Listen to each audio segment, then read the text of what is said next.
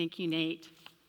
Good morning. My name is Dory Brown. I'm one of the pastors here at Hillcrest, and I have been on staff here for over 20 years now. And it has been a joy to be here. And I'll have to say the staff that I'm working with right now has never been better. In fact, I'd like to show them to you. I'd like to give you photo greetings from all of us to all of you. I'll tell you, the commute to work has never been so short.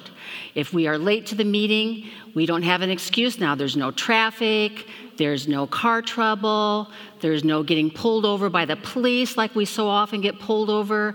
We are always there right on time, and it is so fun to be together. I'm going to take a minute and actually name the people that are up on this screen from left to right so that you'll be able to put a name with a face when you see us in person next time.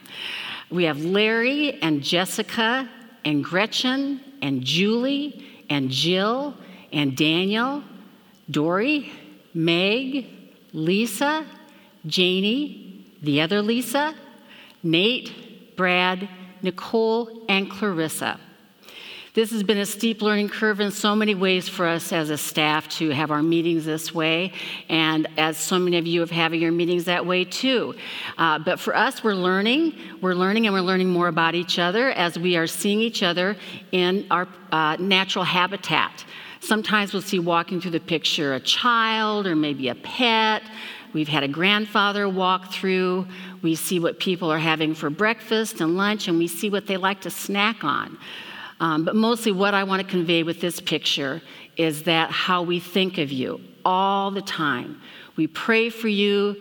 We think fondly of you. We've cried for you, and we simply just miss you. We want you to know in the way that the family of God transcends the boundaries of space and time, that we are with you, and we have you in our hearts. And of course, our staff meetings like that, we're having Zoom, and you're having all of your meetings on Zoom, and we're having that because of this very difficult time that we're in right now. It is a unique time, as we know, and it affects literally everyone. Even if you or your loved one does not affect it right now, you are affected. We see what is going on in every corner of the world, every country, every continent except Antarctica, and we may not even really realize how the sad news in the world is affecting us. We're not just affected by our own particular situation, but by the stories of suffering that we are hearing over and over again. There is a collective suffering, and we are feeling it. A worldwide suffering like this happens once in a century. So, of course, we're surprised. We're stunned. We didn't see it coming, and it seems to go on and on and on. That's why it's so hard. And yet this thing that is hard, which we could be calling trouble, that phrase, trouble, as part and parcel of life. And that phrase, as I was writing this the other day, I wrote down part and parcel, and I thought, I don't even know if I'm sure if I'm using that phrase right. So I looked it up, and I found that I was. The online dictionary defines the phrase as a basic and integral component.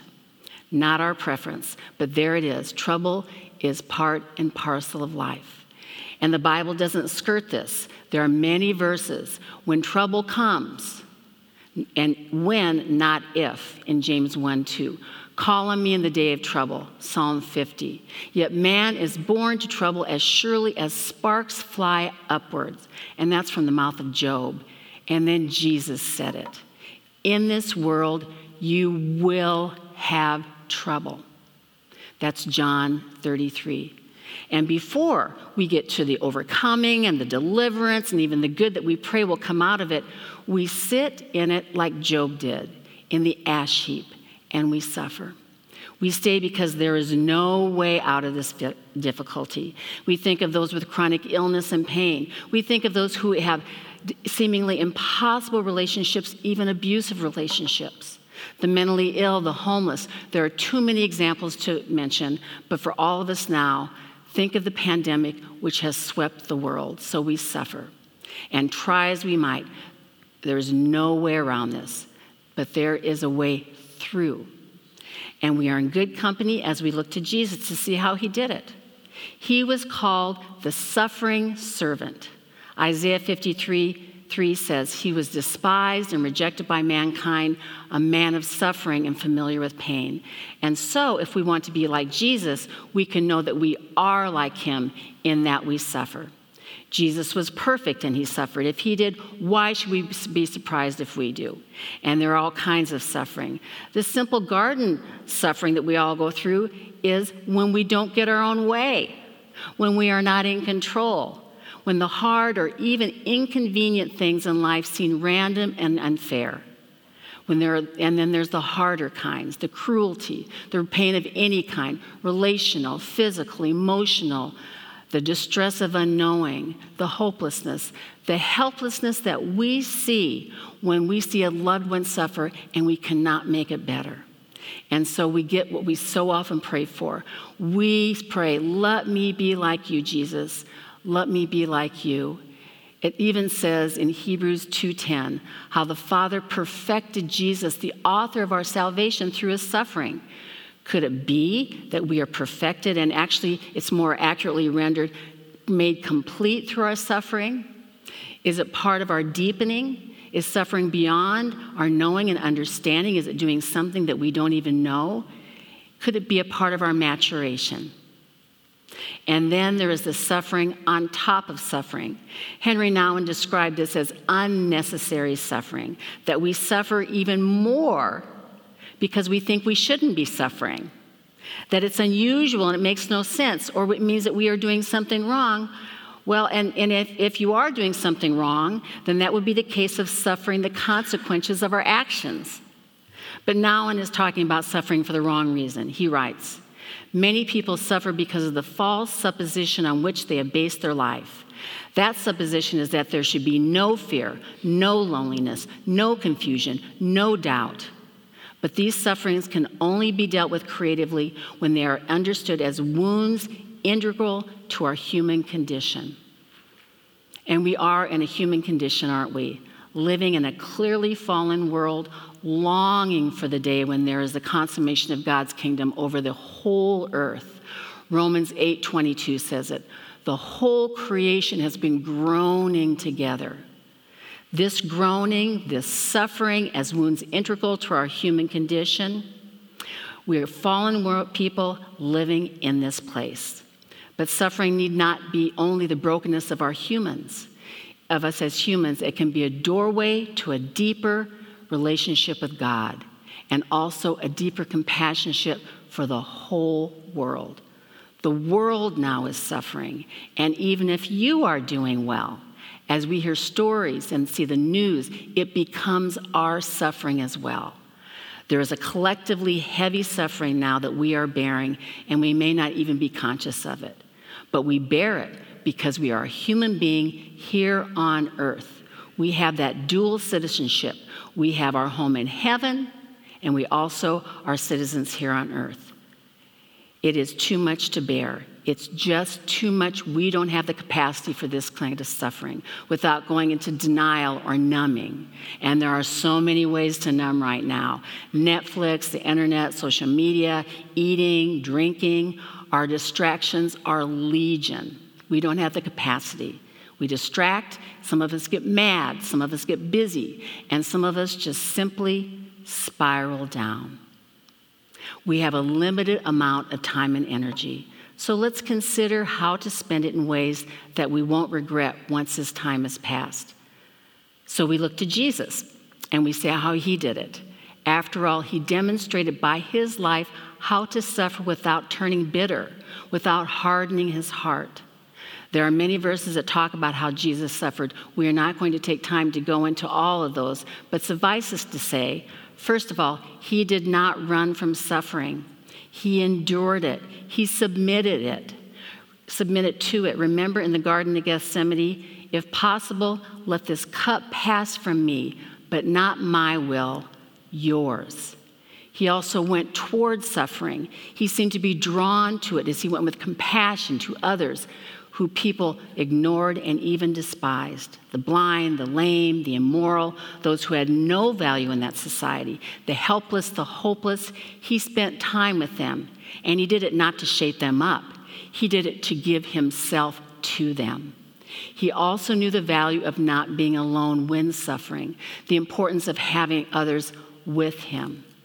When he suffered in that garden, he cried, "My soul is overwhelmed with sorrow to the point of death. Stay and keep watch with me." He needed to be with the disciples, and he knew that they needed to be with him. Our suffering, others' suffering, there is a huge value in being with another in whatever shape or form that can be. And even for us, to be with someone who is suffering, the one who is with needs to be not alone. Those of us who have been caretakers of someone with serious illness know that. There's a challenge implicit in that lonely role. So if we want to stay present and open-hearted, we need support to do that. We do it with others. In Matthew 9:36, we read, "When he saw the crowds, he had compassion on them because they were harassed and helpless, like sheep without a shepherd." Compassion. It comes from the Latin cum. The first part means with or together, and then pati, passion or to suffer. Compassion with suffering. Pain and trouble is a given. To be with is what we can do now for others and for ourselves. There is definitely a time to do, but if we can be with first, we will have more access to the wisdom that would be most helpful to knowing what to do. To be with others in their suffering, it takes compassion and it grows it. To acknowledge, not deny or minimize our own suffering, it grows compassion for ourselves, and we need it. And compassion fatigue, it helps to own it. Hold the compassion with others and hand over the suffering to our God who is able, so we can't continue to hold which we are not able to carry. And remember how we're to love our neighbors as ourselves. Jesus assumed that we loved ourselves. And in fact, to love our neighbor, to have compassion on others, we need to be gentle with ourselves. Think of how we can talk to ourselves, someone in our own minds. Some of those things we say to ourselves, we would never say out loud to another living human being. So we try to be gentle with ourselves, have compassion to suffer with ourselves, and out of that will grow our ability to have compassion for others. If we are tight and contracted within ourselves, it is almost impossible to be open-hearted with others. Can we be gentle with ourselves like God is gentle with us? He called us his little children, his sheep, his beloved. So we see the hard stuff, we experience it, we are with it, and we look to Jesus knowing that he is with us. He was a man of suffering and familiar with pain. We look to Jesus and realize that we may be more like him than we even know. And at some point, we may come to find suffering as a gift. With no suffering, there will be no compassion. We can act with kindness. We can act with gentleness, and that is very good, and we should. But we will not be compassionate people until we are touched with our own suffering and thus able to be truly with someone else who is suffering. It's hard. It's all hard. And we can only do this because of our God who is always with us. The Lord your God goes with you. He will never leave you nor forsake you, from Deuteronomy 31. Do not be afraid, do not be discouraged, for the Lord your God will be with you wherever you go, from Joshua 1. And surely I am with you always, to the very end of the age, from Matthew 28. We are not alone. Even for those of us who are sheltering at home by ourselves, we are not alone. And as I said at the beginning, this church staff is with you. And the whole church family yearns for one another, prays for one another. And as we follow Jesus and follow the news, we see and also experience personally situations that break our hearts. They break our hearts wide open. And thankfully, there is now talk of things opening up. Thank God. But let's not miss this opportunity for growth that only happens in time of lack. Happens in times of lack, not in times of abundance. Like the trees which develop deep tap roots looking for water and nutrients, let our roots grow deep down into the soil of God's love. And now together, we will give voice to words as we name and acknowledge the suffering, our witness in the suffering for those in our church family, our community, our country, our world, and we will lift it all to God. Nate and Nicole will be joining me, and you are welcome to join us with your voice. Hear our prayers, O God. You are not alone. We're in this together. We'll do everything we can to help. Our Father in heaven, have mercy on us all. For the parents of newborns who feel the sadness of not being able to introduce their baby to friends and family because of social distancing. You are not alone. We are in this together. For those who are financially fragile, the retired, small business owners, those who have lost their jobs, who have had financial emergencies, who have zero cushion. You are not alone. We are in this together. For everyone who's getting married over these months, having to adjust your plans to a whole different kind of ceremony. You are not alone. We are in this together. For the refugees trying to make sense of the chaos in a foreign country and a language that's often difficult to comprehend. You are not alone. We are in this together. For parents now working from home and simultaneously educating their children. You are not alone. We're in this together. For single parents who are already under-supported and overworked. You are not alone. We're in this together. For the over 20 million kids in the U.S. who need public school meal assistance just to get 1 or 2 hot meals a day, and their parents who are suffering the pain of seeing their children hungry. You are not alone. We're in this together. For our elders in assisted living communities and their families who fear they may never touch or hug each other again. You are not alone.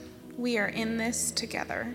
For those whose immune systems are compromised, those who have or develop health issues, who have treatments or surgeries during this time. You are not alone. We are in this together.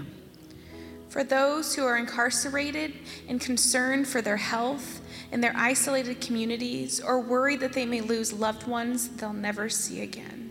You are not alone. We're in this together. For all in the service industries who graciously serve all of their customers while making themselves vulnerable. You are not alone. We are in this together. For parents whose employers aren't making concessions for you to stay home with your children or aren't able to attend school. You are not alone. We're in this together. For the healthcare professionals, including hospice workers, who put themselves in risk to care for the suffering bodies of our collective humanity. You are not alone. We're in this together. For every single one of us who will lose a loved one, a friend, a family member during this time, and will be forced to grieve separately. You are not alone. We're in this together. We'll do everything we can to help. Our Father in heaven, have mercy on us all. Have mercy. Have mercy. Have mercy.